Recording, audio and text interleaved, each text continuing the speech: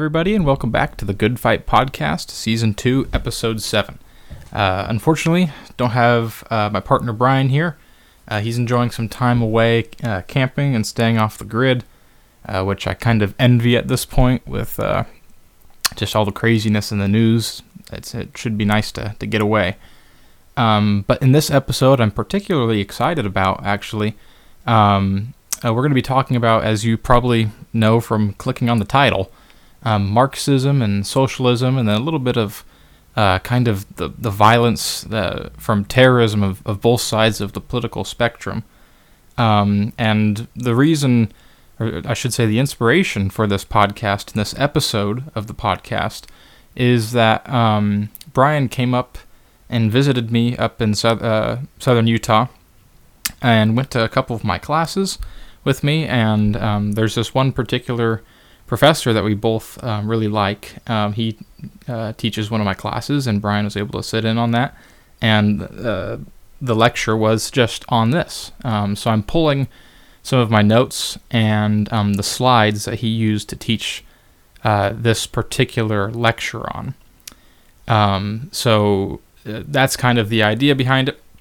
And it was also just a great time for Brian to come and visit. He was able to go to my choir concert, and he actually helped, he gave my choir some comments. He listened to us and gave us some comments, so that was a really great time. So we'll get into this in just a minute or so. I did want to just touch briefly on the Russia situation. I'm going to spare everybody from continuing to beat the dead horse of the Russia-Ukraine thing in the lightning round. I have something different, so we're all good on that front. But I did just want to mention the crisis going on, and just that we need to stay in prayer for the people involved, the soldiers involved, and I just want to remind everybody that we need to continue to pray for our president, though. He is obviously a huge figure, and he's going to be a factor in all this. So we really need to be praying for him and all of the leaders that are involved with making decisions on this very touchy situation that we have going on over there. So just keep that in mind. We need to stay in prayer and just hope for the best for that. So without further ado, we'll get into it. Here we go.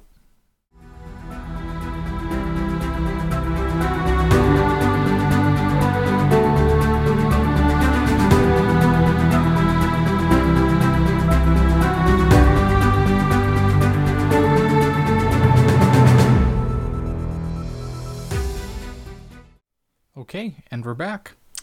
So we're going to begin with a little bit of Marxism. I always like to start with some sort of definition to kind of start the foundation and beginning the talk. So I looked up on Google, and to not really my surprise, quite concerning what I found. So what I searched was this. I said, what is Marxism in simple terms? And this is what Google has to say. To define Marxism in simple terms, it's a political and economic theory where a society has no classes. Well, yeah, maybe that's kind of the idea behind Marxism, but the whole idea, it's already flawed from the beginning.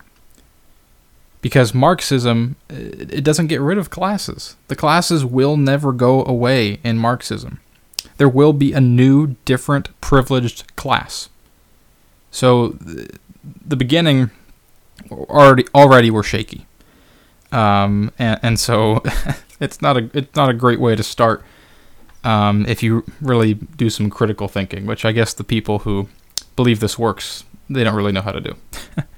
So there's that.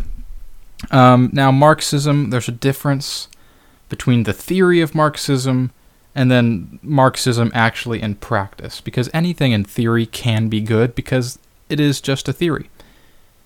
A theory can be placed in an idealistic world, a perfect world. Well, I hate to break it to you, but we don't live in either of those worlds. And so anything that has to operate in an idealistic type of way is virtually impossible to implement. So we'll go through the difference of Marxism in theory and in practice. So in theory, religion is the opiate of the masses. Again, unfortunate, scary, right off the bat. First of all, taking that away from people and saying that's a bad thing, obviously we don't like that, and that should be just another way against this idea. And again, class revolution, yes. That's what the goal is. They want to unite the workers, the working class. And it's all really about class. They want to champion economic versus political rights. A worldwide reach of the revolution. I'm sure everybody has heard the quote, "Workers of the world unite." Well, yeah, it is. Well, it's a worldwide reach, but it's a nationalistic worldwide reach. So there's kind of that balance there. So, okay, so we've gone over, this is the theory, that religion is the opiate of the masses, it's a class revolution, and a worldwide reach of this nationalistic type of movement. Okay, that's the theory. And, it all sounds good. Yeah, the working class has been oppressed, sure, you can make that argument, and so forth. So, yeah, okay, fine. We can kind of go with that a little bit, believing that we're in an idealistic world. Now moving over to Marxism in practice. That's a whole different ball game here. And now this class, a little bit of background. This class that I'm taking, that these notes are from, it's terrorism and homeland security. So we're just for some background. That's kind of what we're thinking here. Terrorist mindsets. Now for terrorists, they're always looking for a useful or unifying doctrine to unite people. And Marxism is a fantastic unifying doctrine to unify people who have felt oppressed, who have kind of been in that category. You can name a whole bunch of other adjectives for that. But this is in practice. So class struggle equals nationalistic aspirations. And again, I want to reiterate that class revolution, okay, fine. However, classes will never go away. And there will be a new class that emerges, and that's a higher class, more privileged class. Okay? And then when we're talking about terrorism, it's definitely more of a national focus than a global focus. With use of Marxism. So this is where we get more of the domestic terror from, is when they're using Marxism as a unifying doctrine to get people to rally behind their ideas to force change within the political system. And the key word is to force the change. Not through democratic means, but through force, and I mean violent force. And oh man, I just wish I can go more into detail about this. I can go on and on, especially with this class that I'm taking. We've gone over previous to this different groups that exist in the United States that kind of use this type of these ideas to actually go out and be terrorists. And I don't want to get into it too much, but if we remember the summer of 2020 and the burning of the buildings and everything, that's one thing you can point to right there, that they kind of used some of these ideas to stir up and create chaos. So it's definitely out there, and there's a lot of people who really, really believe in this. And that's what we gotta understand. You have to first understand what you're going against, and be able to not only debunk it, but provide an alternative to it. Because plenty of the people out there who are, quote unquote Marxists, probably don't even know what Marxism is. They probably don't even know who Karl Marx is, to tell you the truth. So I'm going to kind of spare everybody from ranting too much. But that's Marxism in theory and then in practice. So there's that. So we're going to take a little break. We'll do our lightning round. Come back and talk a little bit about socialism and a little bit of the political spectrum, terrorism from the left, the right, and in between, and then how terrorism from left and right can kind of be similar. So stick around.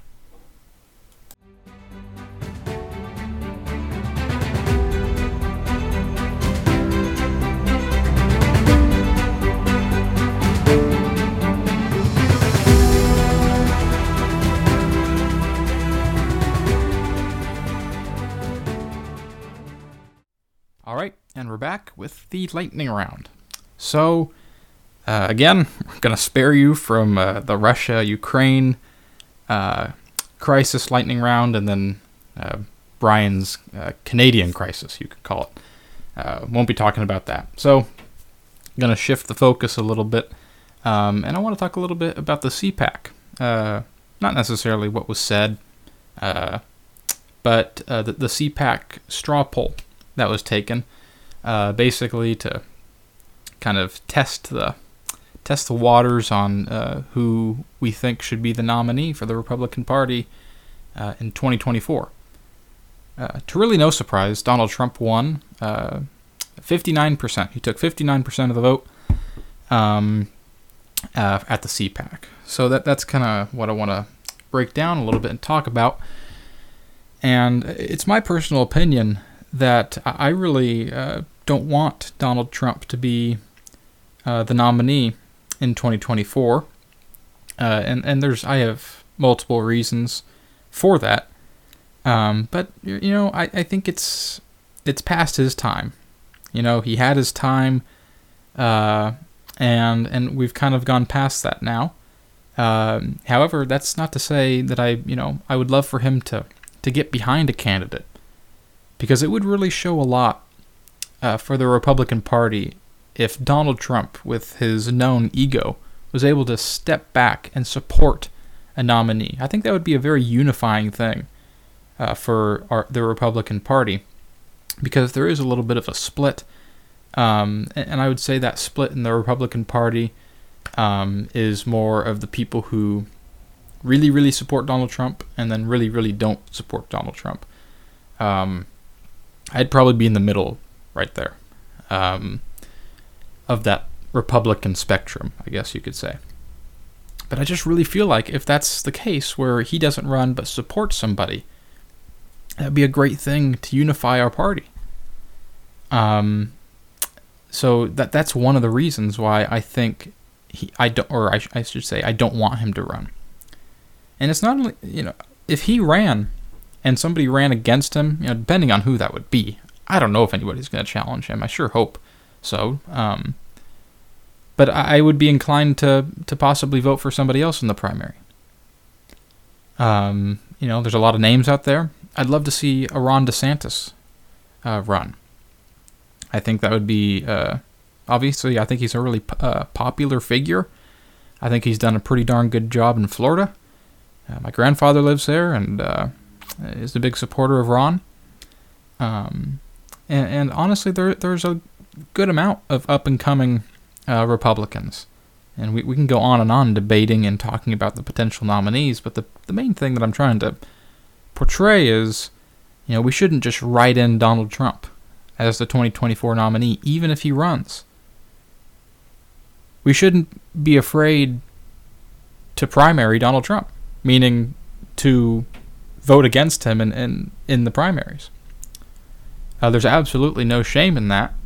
We really need to think about what's best for the future of the future of our country, first and foremost, but the future of our party. What is that going to look like?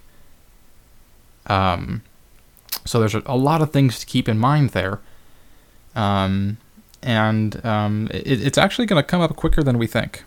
Right after the 2022 midterms, that's when 24 is going to start. That's when you'll start to see people declaring that they're running. I would guess probably January of 23, possibly December of 22. But we'll see. We'll have to wait and see about that.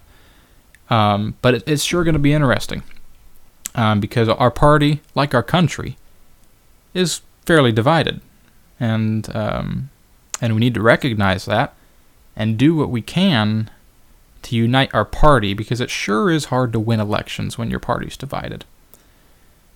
So we really need to pay attention to this, because this could be this could hurt us really bad, not only in 24 but in 22.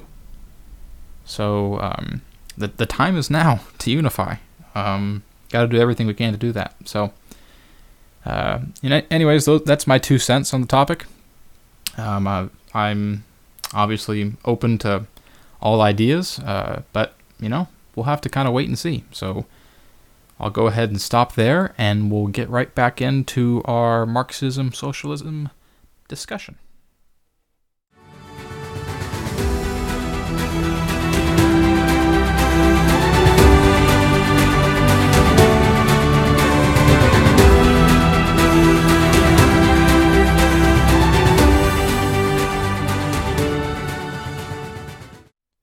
Alrighty, and we're back, talking about socialism now, and I'm particularly excited about this segment because this is what was most eye-opening to me, and I'm guessing it will be for you. I'm going to start off also with a couple definitions that were given in class. Basically, they all mean the same thing, so I'll just give bits and pieces of each definition, and we'll kind of piece it together. So socialism advocates that the means of production and distribution be owned and regulated by the community as a whole. And now, if you don't do any critical thinking, that sounds okay, right? Now, socialism in Marxist theory is a transitional social state between the overthrow of capitalism and the realization of communism. Now, remember this one. We're going to get back to this. That's really important. And then European-style democratic socialism basically seeks to redistribute wealth and services to subordinate groups, which it really is basically the same thing as we just talked about in the first definition. If everything is owned and regulated by the community, that's kind of what you get. So there's that. Now I'm going to read you a quote, and I'm not going to do his accent, even though my professor did. Well, maybe I should. Let me be clear. Yeah. So anyways, Bernie Sanders. This is what Bernie Sanders said. Let me be very clear, he says. As President of the United States, I will reduce the outrageous and immoral level of income and wealth inequality by telling the wealthiest families in this country they cannot have so much wealth. End quote. Well, Bernie, wow. Telling people that the money that they earned is no longer theirs. Wow. That's really something. So now let's do some math. Out of the billionaires, the world's wealthiest billionaires, altogether, is worth about $13.1 trillion. Now this is the world's billionaires. Not America's. This is the world's. Now, the proposed federal budget right now, this year, is about $6 trillion, give or take. It'll change, I'm sure. If we take 13 trillion, which is the altogether the billionaires, their wealth, divided by 6 trillion per year, off of their money, we can fund our American government for 2.2 years. So taking every penny, obviously we wouldn't, but for the sake of the argument, taking every penny of all the world's billionaires, we'd be able to fund our government for just about 2 years. It's insane. It's really, really something. So, now let's kind of go back. Let's backtrack a little bit to the socialism and Marxist theory that we talked about earlier, that socialism is the transitional state between the overthrow of capitalism and realization of communism. Okay? So if we have that as our foundation, and we agreed that the first definition, that production and distribution should be owned and regulated by the community, is basically the same thing as European-style democratic socialism, the redistribution of wealth. Okay, if we agree on all of that, Bernie Sanders calls himself a self-proclaimed democratic socialist. So with all of these theories combined, we should be able to understand that Bernie Sanders and the likes of which, the people who agree with Bernie on that far left side of the aisle, putting their policies into place. So AOC, those people, the squad, putting their policies into place would be the eventual outcome of communism in America. Okay? Because socialism will lead to communism. Okay? And this is in Marxist theory, but it's also just pretty true. That's what would happen. It's the transitional state from where we are in America as a capitalist society to eventual communism if they, get what they want. So that is what we're up against, okay?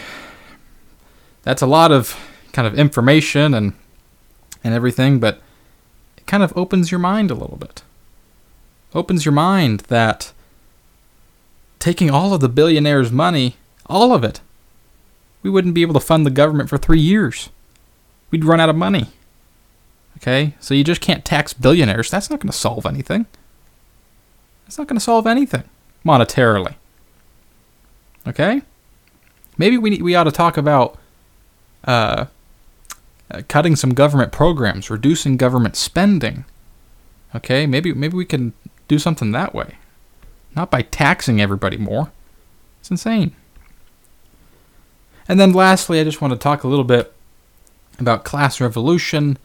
And technically, that could happen from either side of the aisle. But when we talk about the political spectrum, we can bring up this idea of the classical ideological continuum. And that basically states that if you keep going, let's say far right, keep going,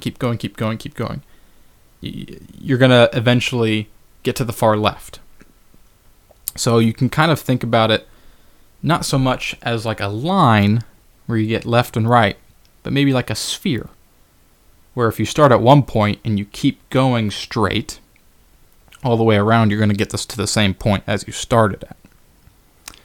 So when you go really, really far left, you achieve the opposite party's policies.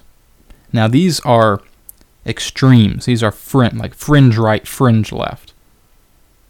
And that's where the kind of terrorism occurs. And I'm not going to get too much into that, 'cause that's more of just my class and not really the topic of the episode. But it's just something that's interesting when you talk about maybe something like so far left like communism.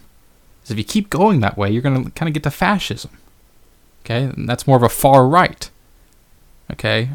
idea. You think of World War II and the Nazis and the commies. Okay, that's far right versus far left, that type of thing. The Nazis and the fascists hate the commies, but they're almost the same. So it's just quite interesting to think about that. But I hope that kind of opened everybody's eyes to what we're really up against. Why our elections are so important. We can't have these people like Bernie, like AOC, like Tlaib. Okay, these people and everybody that agrees with them and wants to push their agenda or help push their agenda, we have to push back. Okay? Because time and time again, the world has proved to us that socialism does not work, and the lead to communism absolutely does not work. And the disguise of saying democratic socialism instead of socialism is baloney, because it's the same thing, and they don't want you to think it is. They want you to think it's a nicer version of socialism. It's a version that's going to work. That's just simply false. It's untrue. Just one of the many lies that were being told by the left. So we need to recognize it, call it out, provide an alternative. Okay? But a big part of it is debunking, saying why this does not work. And you can just go throughout history and list the examples of why it does not work. So, I digress. A lot of heavy information, but information that is very important. So, I'll stop there, and we'll take a break, and then we'll begin to wrap it up.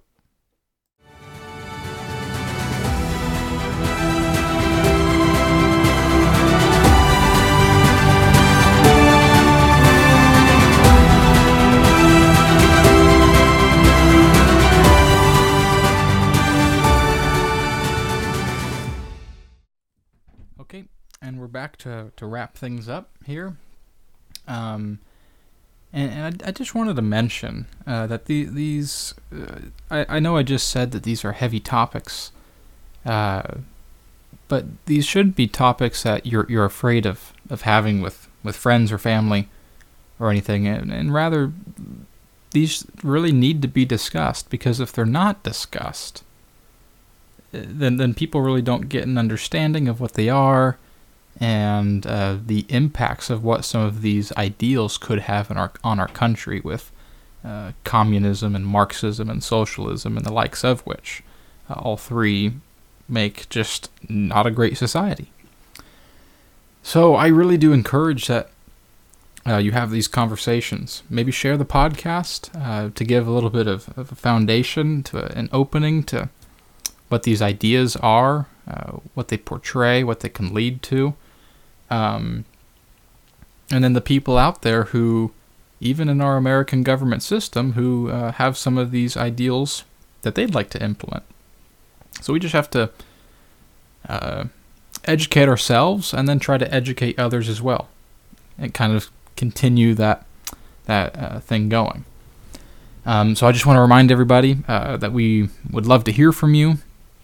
A couple of great ways of reaching out is, one, our email, goodfight71@gmail.com. We've been enjoying getting some feedback that way. And then our Facebook, a great way for us to reach you, and for you to reach us. You can send us a private message, a comment on our posts, and that is also Good Fight. And then you'll be able to recognize our account. We have our profile photo is the same one that's on the rss.com website where you're listening to this podcast. So you can find us there as well. And please check out our Facebook. We have some great resources there, books and websites and videos for you, and it would be really helpful if you could share some of those posts so that your friends and family can see that. So we would really, really appreciate that. Now, right before we go, I'm going to keep up the tradition of our quote. And I'm really happy about this quote, as I was thinking of which one I wanted to do. I think we did a Reagan quote. Might have been last week or the week before, but you can never have too much Reagan quotes, I suppose. So, this is one that I found that's really quite fitting. So here we go. Mr. Ronald Reagan. He says, "How do you tell a communist? Well, it's someone who reads Marx and Lenin. How do you tell an anti-communist? It's someone who understands Marx and Lenin." End quote. So it was just perfect timing for that quote. So I'm very happy with how that turned out. So, but it's so true, really.